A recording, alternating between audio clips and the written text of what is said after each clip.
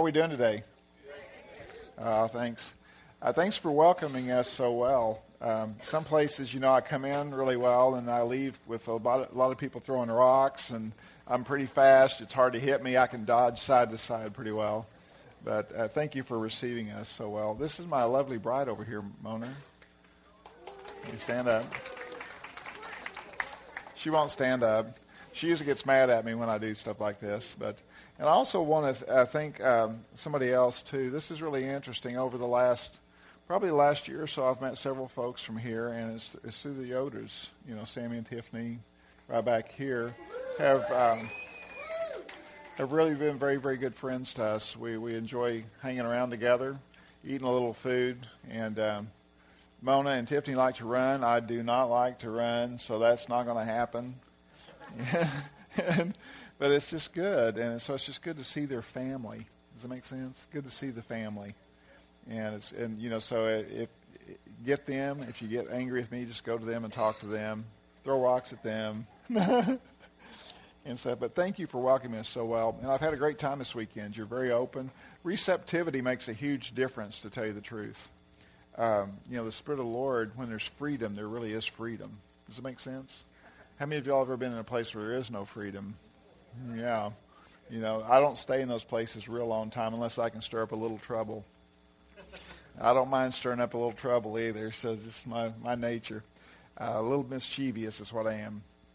Today I'm going to start with something that's, I could go 2 or 3 directions, so we'll see where I end up. Does that sound okay? Psalm 133. It says, how good and pleasant it is when brothers live together in unity. It's like the precious oil poured on the head, running down on the beard, running down Aaron's beard, down upon the collar of his robes. It is if the dew of Hermon were falling on Mount Zion, for there the Lord bestows his blessing, even life forevermore. This was a passage that I always thought was really good, because it's talking about unity and that kind of thing. And then probably about 4 or 5 years ago, I had an open vision. And in it I saw Aaron, and I saw Aaron being anointed by unity. And it began to run down. It ran down his beard and got on his cloak. And then it was really interesting, because what I saw, he took his cloak off and he began to hit people with it. And anointing began to flow. And it began to bless the body. And it was when there was unity in the body that the oil of the Spirit begins to flow out, and anointing goes, and then ministry is released in that moment. It's like whenever Elisha grabs Elijah's cloak, what happens? He gets a double anointing. And I've always wanted that. How many of y'all want a double? I'll take a triple, But see, people say, well, you got a double anointing. No, I think what he had his own. In his own right, he was already a prophet. He could already see very, very clearly. And then he got a little up when he got the next one. And I've always thought that was pretty cool. I can gather from everybody that I can. I gather nuances of anointing that they carry. And I'm not a guy that goes and asks for prayer, but I'll see somebody and I'll go, Lord, I want to meet them one day. I want to meet them. And I want to have a little bit of what they got. And I'm not going to orchestrate it. You're going to have to orchestrate it. I have some of the most interesting meetings with people. There's one guy I wanted to meet one time, and I just said, Lord, I'd like to meet him someday. Because I saw him give his testimony. I thought, that's a really neat guy. I was walking through the airport one day with a guy I just met at a conference, and he goes, oh, there's so-and-so. He said, I go, cool. I go, you know him? He goes, yeah. I said, I'd like to meet him. And so I got to go over and meet him and had about half an hour with him between planes. Isn't that cool? See, God gives us the desires of our heart. He really will give us those desires. And then I just go, give me a little bit of that, Lord. Give me a little bit of that. I want some more of that. And he'll build in us something really good. But I think a lot of it comes in a body like this. One of the things I've been very, very pleased by while I've been here is I'm going to talk a little bit, just very, very briefly, about fivefold gifting. The apostle, the prophet, the evangelist, the pastor, and the teacher. Those giftings that Jesus gave to us as gifts to bless the body. And he gave those gifts to us for this reason, so that we could create superstar ministers. And they could have, what are you laughing for? I'm building my ministry here, guys. Come on. He gave those people to us for what? For equipping the saints for the work of the ministry. Who are saints? Raise your hands. Who are the saints? We're the saints. And it's really interesting because oftentimes I think we've lost that, but I think that unity starts with those 5 first. The neat thing about being here, I've seen all these giftings in this body already. And as they learn to work more effectively together, I think it could really transform your city and transform your lives and really make you already has been, ascending body to send out into the nations, to send out across town, to send into the next town. Isn't that a neat thought? And it's very organic. You never plan these things.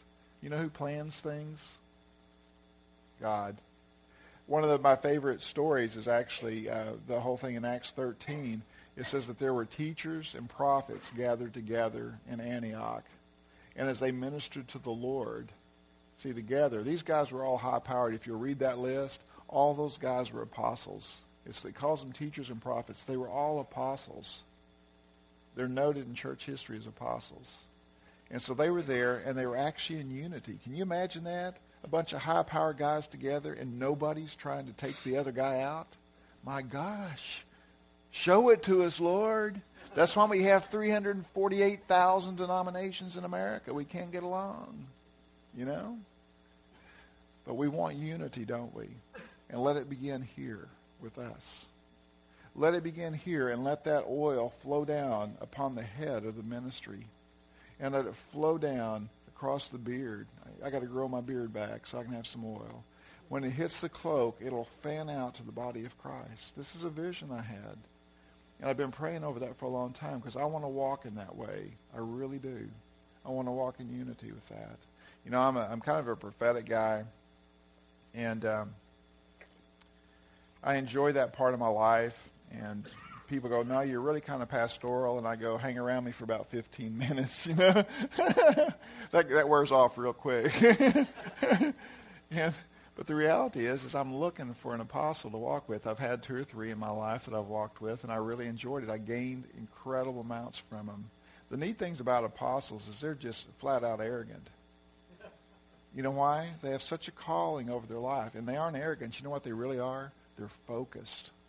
They know where they're going, and they set a direction, and I can buy into it. I can go, I want to go there with you.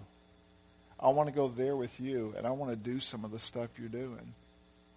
And I really enjoy it when I tie into those guys because they're exciting and they're scary. They just scare you to death. They scare you to death. And it's so much fun when God shows up because they've seen what he's going to do. They've seen what he's going to do. I went to work for a guy one time, and he was actually very apostolic. And he said, I'd been working for him for 2 weeks. He goes, you're packing your bags. We're going to Arkansas. And was living in California at the time. He says, we're going to Arkansas.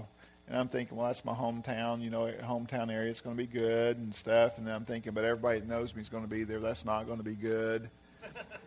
A prophet has no honor in his own hometown. Have you ever noticed that? All the prophets that are here say amen. I know how it goes. And so we go in, and I'm thinking, okay, I'm just here to enjoy the ride. And, John stands up and he speaks. There's 800 people in this room, and he speaks. And he's having a great time because he tells jokes, and these people all think he's funny, And so he's having a real good time. And then all of a sudden he goes, Dave Blaine, would you mind coming up here? And I'm thinking, okay, this is not bad. I can handle this. People looking at you. You really do intimidate me. Some of you are really rough-looking folks. Right here, yeah. You smile, but I see what's going on. And we get up there, and, you're expecting John to take care of business. He's not going to take care of business. He goes, Dave, that half the room's yours. Blaine, that half the room's yours. Have fun, boys. And he stood up on the platform and watched as we began just to touch people, and the presence of the Lord began to come across the room. And I thought, this is what it's like to function underneath the anointing of somebody who carries the presence of God. The presence of God begins to flow through us. And we were there in unity. We were there to accomplish a common purpose. There were healings all over the place. There were people all over the floor. People's lives were getting totally messed up. I love it. Guys were going to lose their jobs because they had a power experience with the Lord. There were 3 guys there from a very, very conservative church in Dallas They don't believe in anything that we believe. They came to the conference because somebody said, oh, this will be a great conference. They walk in, they're clueless. They're clueless. One of them gets healed. And it was really funny. Blaine called me over. He goes, Taylor, come over here. I want to show you something. He goes, these 3 guys work for so-and-so. And it's a very, very conservative denominational school president, and he had his own church. And they're not just they are vehemently anti-charismatic. They don't believe in the gifts of the Spirit at all. And there's 3 of his staff members sitting there. And one of them has his hands up in the air praising God. And he goes, he had a rugby injury on his shoulder. He couldn't lift his arm above here. So he's totally healed. So he's dancing around with his hands in the air. One of them's out on the floor. No telling what's going on with that poor guy because the Lord's literally knocked him out. And the other's sitting there going. And he goes, interview him. I go, what do you think about this? We're going to lose our jobs. And we don't care. See, they never knew that God could come. But you walk into a place where there's apostolic ministry going on, and good things are going to happen. When unity is there, unity of purpose and focus, good things are going to happen. And there may be some weird things happen. I don't like weird, by the way, at least when it happens to me. Now, I like weird when it happens to you. It's kind of fun. I like to laugh at you. I really do. Don't you like doing that? Don't you like seeing one of your friends flopping on the floor or something? Man, Joe, you look hilarious. You know? And you just hope he doesn't give some of the anointing to you. You know? I used to make fun of people, and I was horsing around with some guys, and we were praying for a bunch of people. We were praying for a couple hundred people one night, and we had waded into the middle of it, and I'd been praying for a couple hours, and I was just worn out. So I thought, that's enough. I'm going to step up on the platform. And there was nobody up there, and there's a big spotlight on the platform, and I just stepped up to get out of the way and relax for a few minutes. And one of my friends turned, and he looks, and he goes, look, the Spirit of God's on Dave. And it hit me, and I began to pogo, and I began to shake violently, and I began to sweat like a pig. By the way, I heard pigs really don't sweat, but I began to have sweat rolling down. I soaked my clothes, I soaked my pants, and I pogoed, and every time I would start to slow down, guys would walk by, and they were just having so much fun with this, and they'd go, give him more. And it would start again, and I'd go, would you quit? But there was a whole release in my life after that night. There was an increase in my ministry of power. There was an increase in my understanding of how God moved among his people. Healing began to break out whenever I was by myself, and I could even heal myself, be healed. It was awesome. It was not so embarrassing, but boy, did they ever have fun. And then there were the Taylor stories after that. You should have seen Dave. He's up on the platform, man, bouncing like crazy. And you just go, oh, that's real funny. Ha ha, I'll get you back. But see, don't you want that to happen among you? Don't you want to be able to laugh at your friends because God visited them in some way? Isn't that cool? That's good stuff, guys. But unity is huge. Unity is huge. I'm going to talk about a few things about unity. And let's go to Ephesians 4. Give you a minute to get there.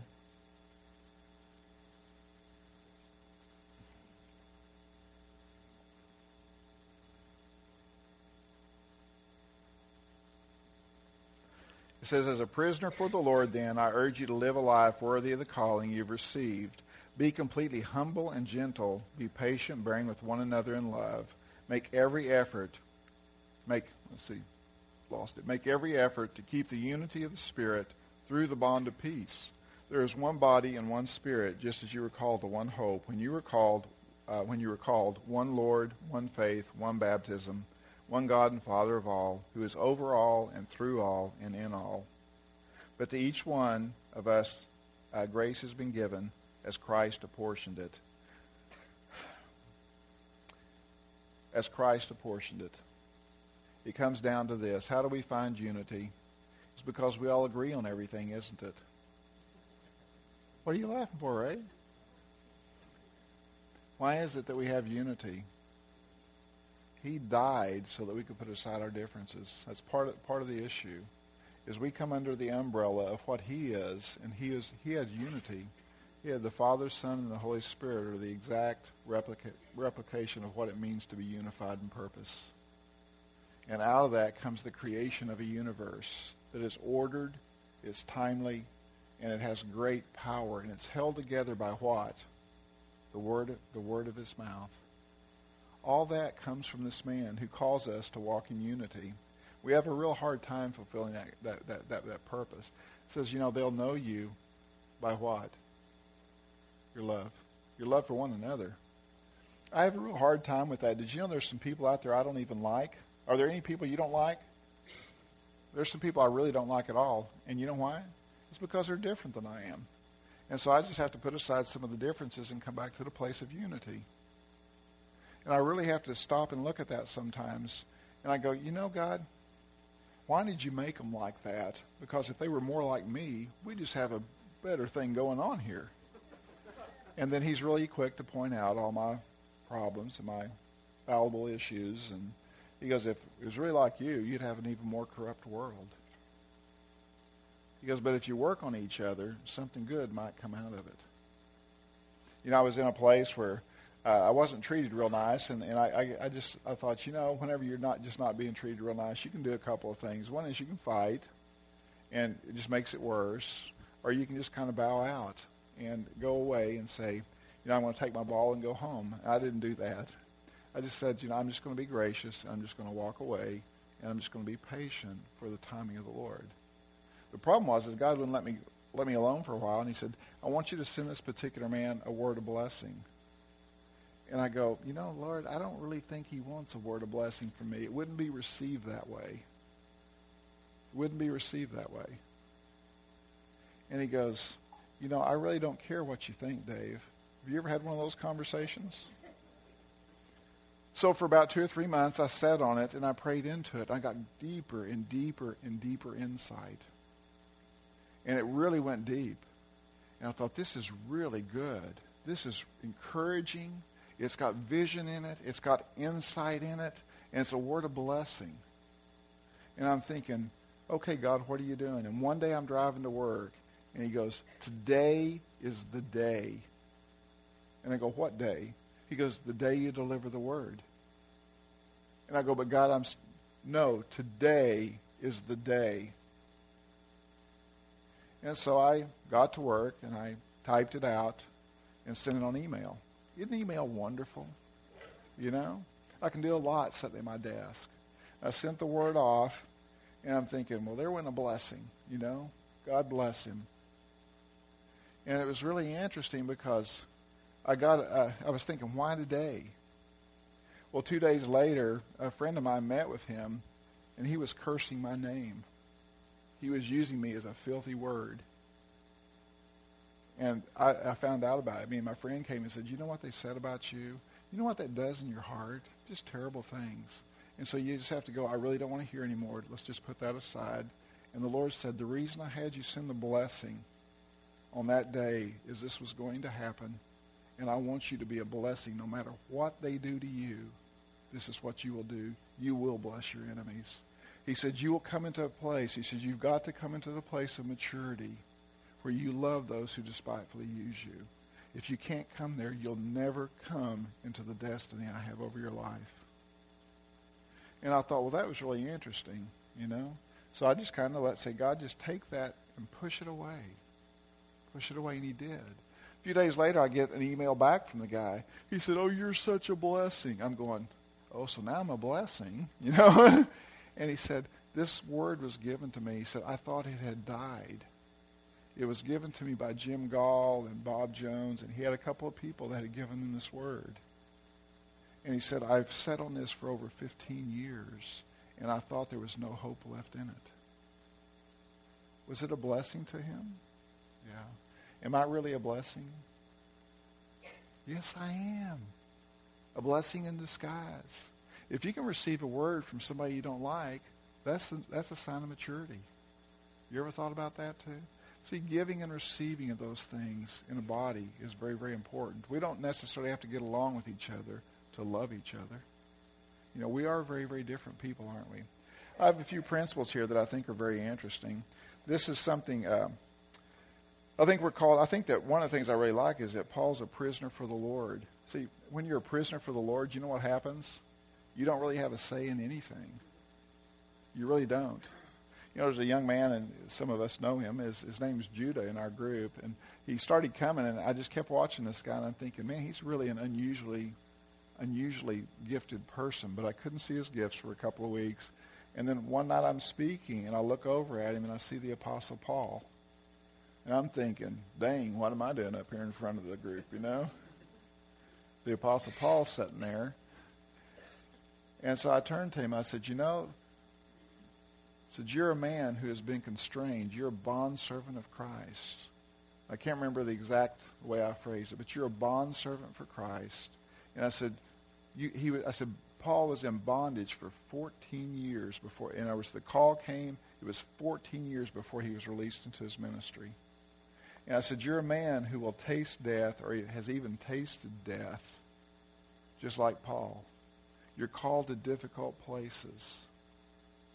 Never had a conversation with him before. He came up to me after the group. He's a real kind of quiet guy, actually. Really gentle man and everything else. He said, I became a Christian 14 years ago. And he said, the Lord told me what I was made for. He told me that I was supposed to go to the Middle East. He said, I went to Cairo and Jerusalem. He said, I preached on the streets. He said, they took a baseball bat to me in Cairo, put me in the hospital. He said, I've tasted death. And he said, right now, that's not what I'm called to do. He said, I'm here. I'm waiting patiently for some things to transpire. And he says, but I want to show you something. He lifts up his shirt sleeve, and bond slave was tattooed across his arm. And he said, the Lord told me I would be a bond slave like Paul was. He said, I'm not to spend myself except how he would spend me. He is a servant of the Lord. Now, isn't that a powerful calling? I've tattooed my calling across my chest. You want to see it? No. I had to break that up. I'm sorry. I got too serious. But I think when we begin to see ourselves as that, we can put aside some of the things that we carry as prejudices. I have some things that I have at work, and I brought them with me. These are actually off my website at work, and these are things that I'm constantly supposed to be reminded of.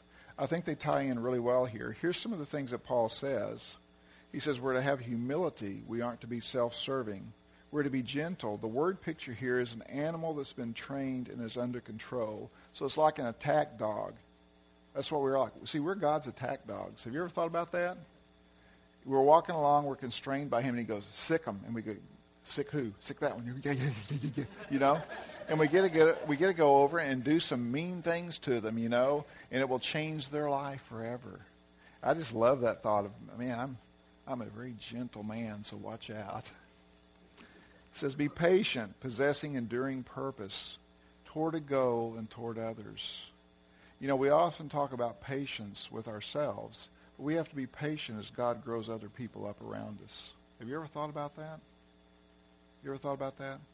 How many of y'all have kids that you've raised or are raising? It takes a lot of patience, doesn't it?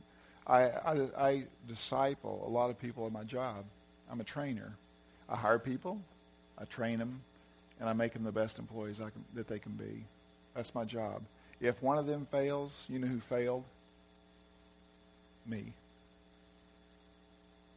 That's who it is.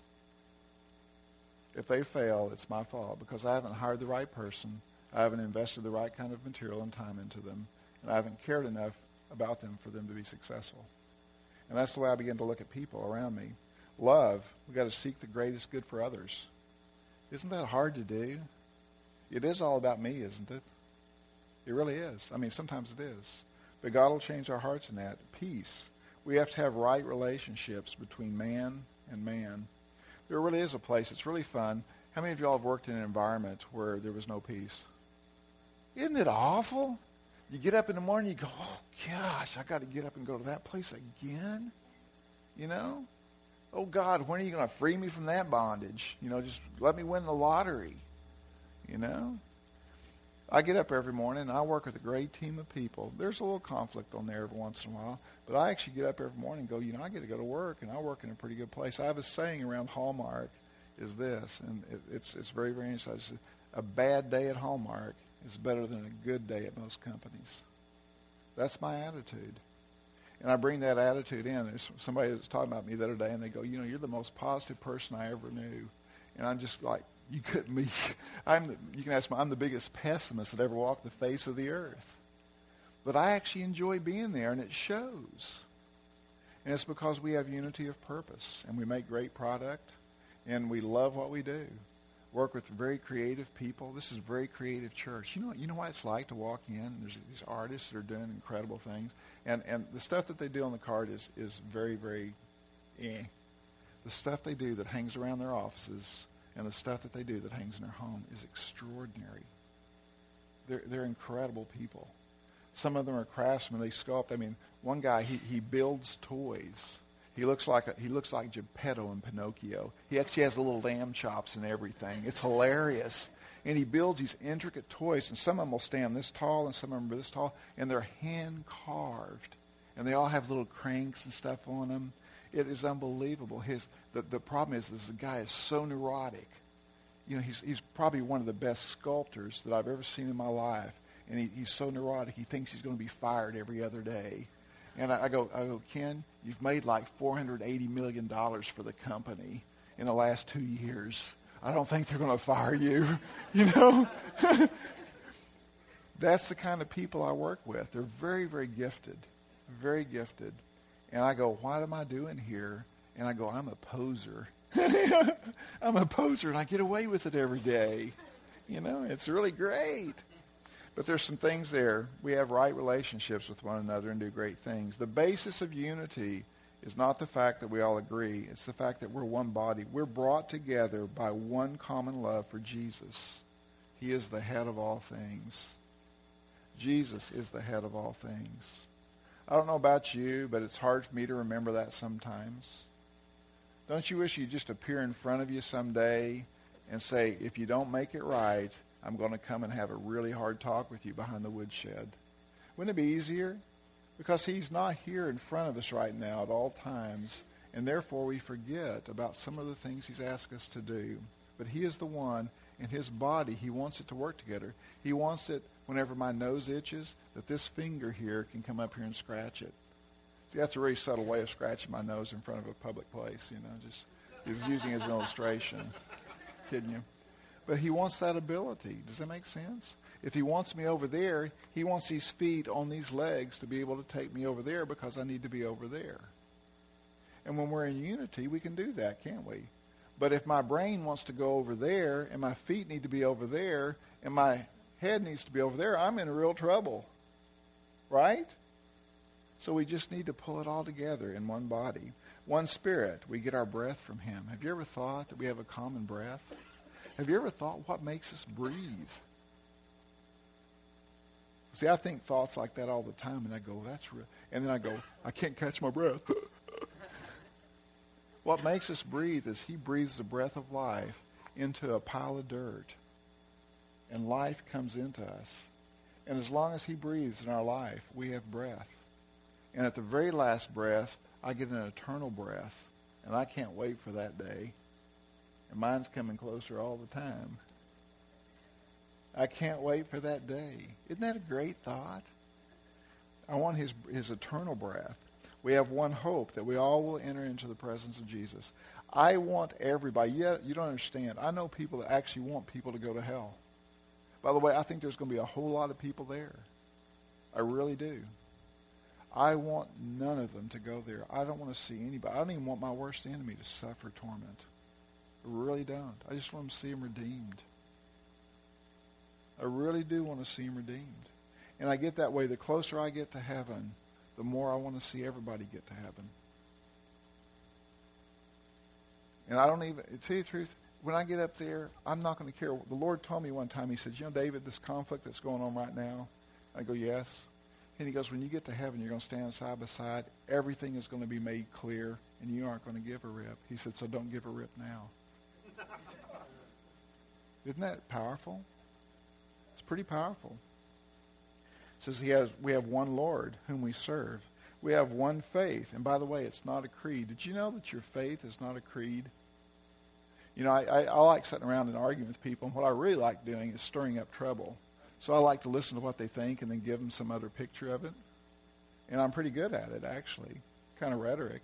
And I like doing that. You know why? I just love seeing them irritated, and I like laughing with them. And then I go, I'm just joking with you. I really don't care about that. But what it is, it's like baptism. It says we have one baptism. There's a lot of different kinds of ways to sprinkle. You can dunk them. You can do all kinds of things to them. I can probably do behind the back with a cup of water, something like that, And does it really matter? Throw them in a shower. Shh, that's a fast sprinkle, and it covers them pretty good, Does it really matter how we do that? Does it matter that we do? Yes. Does it matter how we do it? I don't think God's up there going, like Dancing with the Stars, I give that one a 6, and if you do it just right, I give that one a 10. I just don't think it happens like that. I think he's just looking for us to be obedient to what he's asked us to do. And how many churches have split over stuff like that? How many churches have split over that stuff? It's amazing. But we have one baptism. You know what that baptism really is? It's into Christ. He who died for us. We come into his life. And Paul talks about a baptism that literally is for life. The baptism I like the most has nothing to do with water. It's the water of the Spirit is what it is.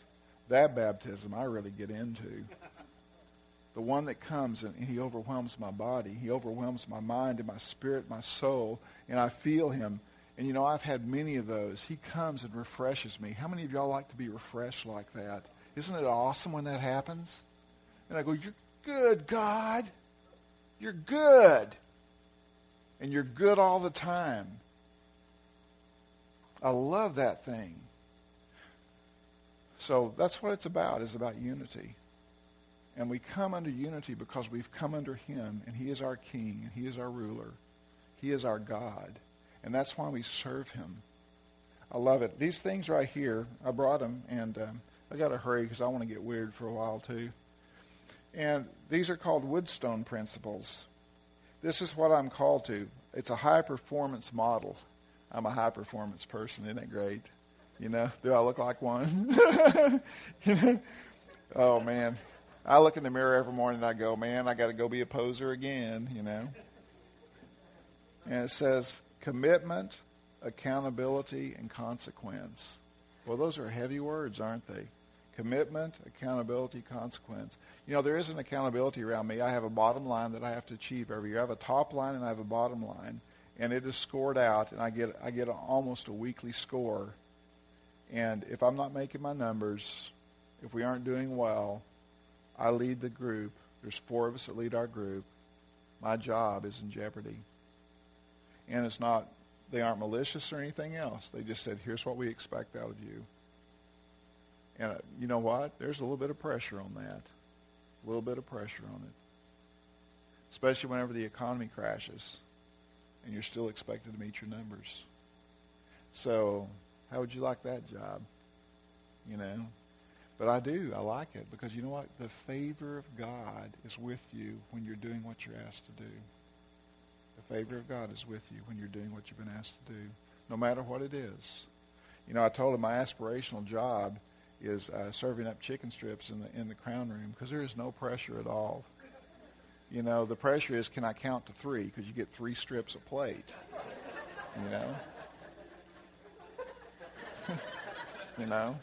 I look at my numbers and it's $658 million. I go, oh gosh, I got $10 in my account. I can't even help out by throwing some in the till. Think about it. Heavy duty stuff, boys. But here's three. These are called our rules of engagement. Doesn't that sound good? Sounds like I'm going to hit somebody, doesn't it? In football. Rules of engagement. How do you pound them? How do you take the other guy down? The first one is this. You're accountable for your own performance. You're accountable for your own performance. I love it whenever I hear one of my employees whining. And the thing is I come up on them because I'm a manager. I call it management by walking around. I stop by and see every employee I have at least every other day. And I walk into some really interesting conversations, sometimes about me. And they've learned you don't want to talk about David. He could stick his head in the door at any given moment. And I don't do it to intimidate.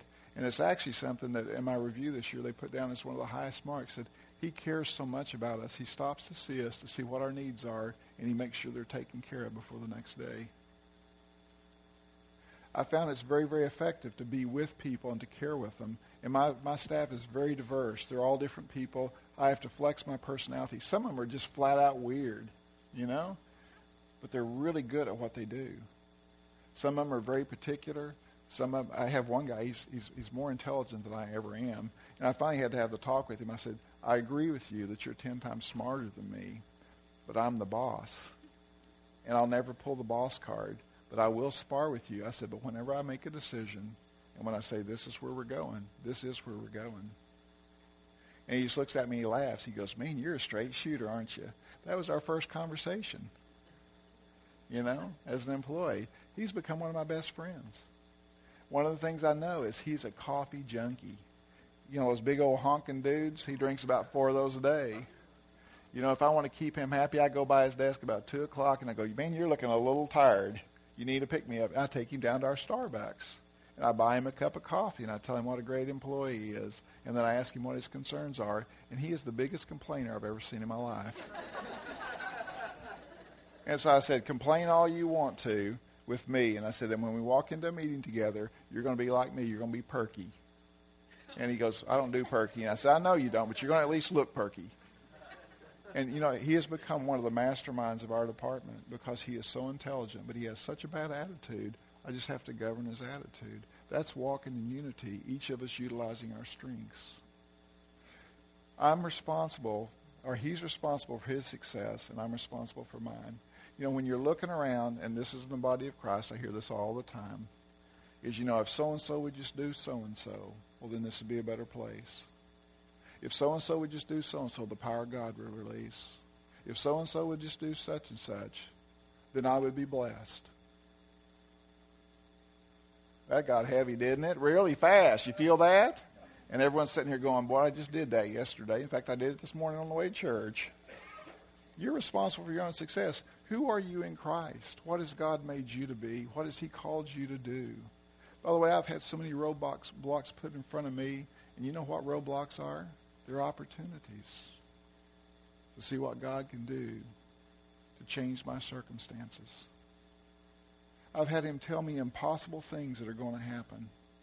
And then I sat back and I go, God, I can never accomplish that. And he goes, I know. And I'm glad you know that too. Watch what I do. My success rests in him, not in you or you or you or you. And I love you. Not in you. It rests in him. At the end of the day, I stand before him. I don't stand before anybody in this place. Some of you may be up there going, I saw him in Kentucky, man. He's a mess. And Jesus will go, hey, I died for that mess. I died for that mess. And I just gave him a new robe. And it's white. Isn't that cool? Your enemies are going to be up there, and he's going to have given them a robe too. That's awesome. But we are responsible for our own success. We're also responsible for this. You're accountable for the success of your stakeholders. You know what a stakeholder is? It's a vampire slayer. That's what it is. Haven't you seen the latest movies? No, I'm kidding you. Oh, man. I just can't have it too serious too long. Your stakeholders are those who depend on you and who you depend on. Those are the people that you're responsible for their success as well.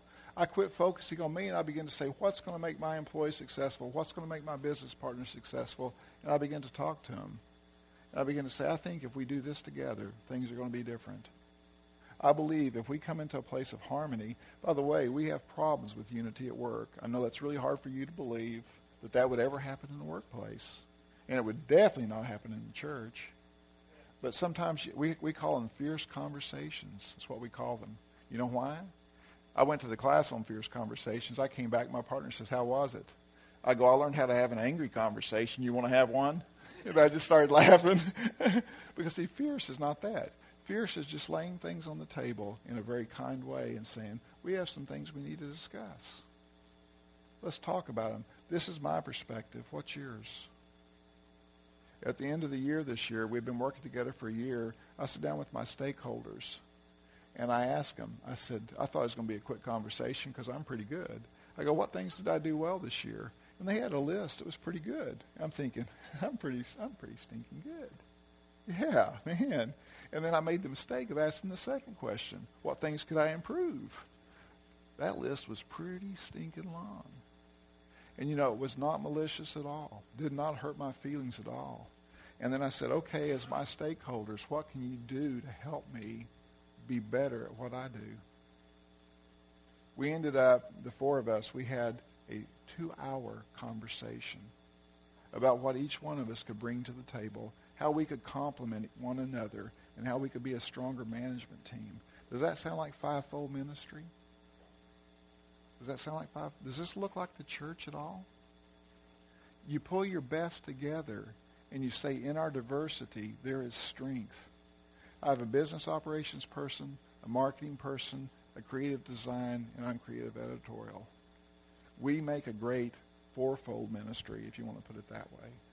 But I believe so strongly in this unity thing, and I believe that he gave us 5 gifts for a purpose. Come to understand what that looks like. And then your stakeholders, you bind together, and you say, we're bound together by him who gives us purpose, who gives us common purpose. Does this make sense? Okay. Hopefully I'm not too heavy. You must be willing and able to subordinate your personal agenda for the good of the company goal. That's hard. Read that one again. You must be willing and able to subordinate your personal agenda for the good of the company goal. If I'm fighting with my design counterpart all the time, we're going to have some pretty ugly cards. We have a saying around there. It's really funny because there's this whole thing that we do all this research. It's incredible, all the research. I get stacks of research on my desk. And, to sell a greeting card, you wouldn't believe market segmentation and all kinds of stuff. Well, we found out something a long time ago. You know what happens? People pick up a greeting card because of what it looks like. They go, that's really pretty. That's a nice design. I like that. Fits my style, my image, everything else. I think, Mom would like it. Don't forget Mother's Day. Mom would like it, which is today. No, next week. I'm sorry, next week. I was thinking out loud there. And I got to buy my cards, and then you pick it up but if it doesn't say the right thing, then you put it back, don't you? That's not the relationship with my mother. So you go to the next one. And eventually, to tell you the truth, what we found out is they will buy a butt ugly card if it says the right thing. So I tell my design partner, you can do whatever you want. I'm going to save your rear. Because it's the words that work, boy. And it's not really. You know what it is? It's the perfect marriage of both things together. When the design is perfect and what it says is perfect, then we get a sale. And we bank on that. And we literally bank on it. Does that make sense? That's how I eat. Think about that, It's working together. Even inanimate objects have to come into a common purpose. We have to come to a common purpose. But we have to subordinate our agenda for the good of the company. And for the church is this. You're responsible for your relationship with Jesus. Adam's not. Ray's not. I'm not. You are responsible for your personal relationship with Jesus. You're responsible for other people's relationship and how you dwell with them, because we are a community.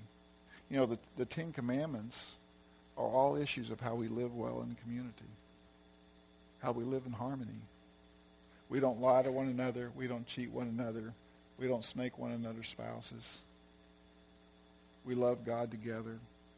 Think about it. It's about dwelling in community. And it's all for the purpose of this, for the kingdom of God, for the expansion of the kingdom of God, that his rule and reign might be found in this world, because we are working together for a common purpose, that we have subjugated ourselves to that greater purpose. And it doesn't matter, by the way. I just love, I keep trying to come up with another word for ministry, because I think ministry is so misunderstood. We all have a purpose to accomplish in him, in this world. I'm always looking for mine. Mine morphs all the time. It morphs all the time. Because I'm in different environments, and I'm doing different things, and I'm just trying to find out how I can be the greatest blessing today to other people, and how I can just not screw it up royally again. How many of y'all ever do that? You know? It's really difficult when you're a human being to work through this passage, isn't it? But it's glorious, because whenever that happens, it says the body comes together in full unity and things begin to happen. Things begin to happen. And I like it when things happen. That's what I live for. I love it when the Spirit of the Lord comes. How many of y'all are feeling the Spirit of the Lord right now? Isn't that good? Doesn't that feel great? You know, I felt the presence. The whole time I've been here, I felt the presence of the Lord. You guys have invited it. You've made a dwelling place for it to happen. That's not everywhere I go. Sometimes I'm trying to drag it through the door. I keep going, come on in, Holy Spirit. He goes, no, I'm not going in there. You know? Those people are rough. I've been in there before. You ever thought about that? You ever thought about that? Yeah. I'm sorry. I'm a little bit. You know, I really probably could get stoned for some of the things I say. I'm just glad you realize I'm not totally serious. But the reality is there are places that quench the Spirit. And they quench it because of the way that they cannot love one another.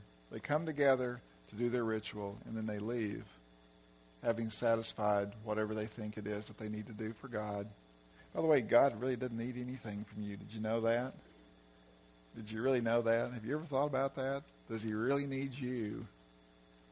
Think about it. Go look in the mirror today and go, does God really need that? You know? And he will say, I don't need you, but I want you. I want your whole life. I want your whole heart. I want everything that you are. That's a good thing, isn't it? That's a good thing. And I like it when he uses me, so we're just going to try a little bit of that. Does that sound okay, too? I know it's probably pretty late. Can we just play for just a few minutes? If you need to leave, feel free to leave, okay? And if I just tick you off, you can get to leave. I was preaching at a Nazarene church, and you can imagine me in a Nazarene church. That was pretty interesting. There were people that left. But there's an awful lot that got blessed. You know, it was awesome. It was awesome. They've had me back 3 times. And every time people get up and leave. I'm surprised they ever come. I think they just do it so they can just show me that they disapprove of me. And you know what? It doesn't even hurt my feelings anymore. Because I kind of like those folks, you know. I liked one of them real good. It was really funny because I called them up and I just love this, you know, because you aren't supposed to do certain things in their church. And I called them up, and they needed prayer for healing. They had a problem with the migraine, and I didn't pray for them. I'm like, you know, if you mess it up, they might just do something to you. So I had one of their friends come out and pray for them, and they seemed to get better. And I said, well, that was pretty cool, wasn't it? And they said, yeah, that was pretty cool. And so a few minutes later, Laura said, she's hurting again. I said, are you hurting again? She goes, yeah, come on up. I said, well, just come up here. I said, this time I'll pray for you. And I reached over and touched her, and she hit the floor face first. I go, that was a lot of fun. Her husband comes running up. I said, it's okay. Because, see, they aren't used to people doing weird stuff in their church. And I said, it's okay. You can go sit down. He goes, I said, no, I'm really serious. It's okay. Go sit down. And I just go on about the service, just having a good time, you know. And then she starts getting up. She's trying to kind of, I said, you can come get her now. Well, she gets up, and they go sit back down. She's trying to talk to him, and she can only speak in tongues. She can't speak English anymore. I really screwed their heads up bad. You know, isn't that fun? Isn't that fun? But those people really like me. Those people really I broke all their rules. Don't you like doing that? Justin, would you mind coming up here?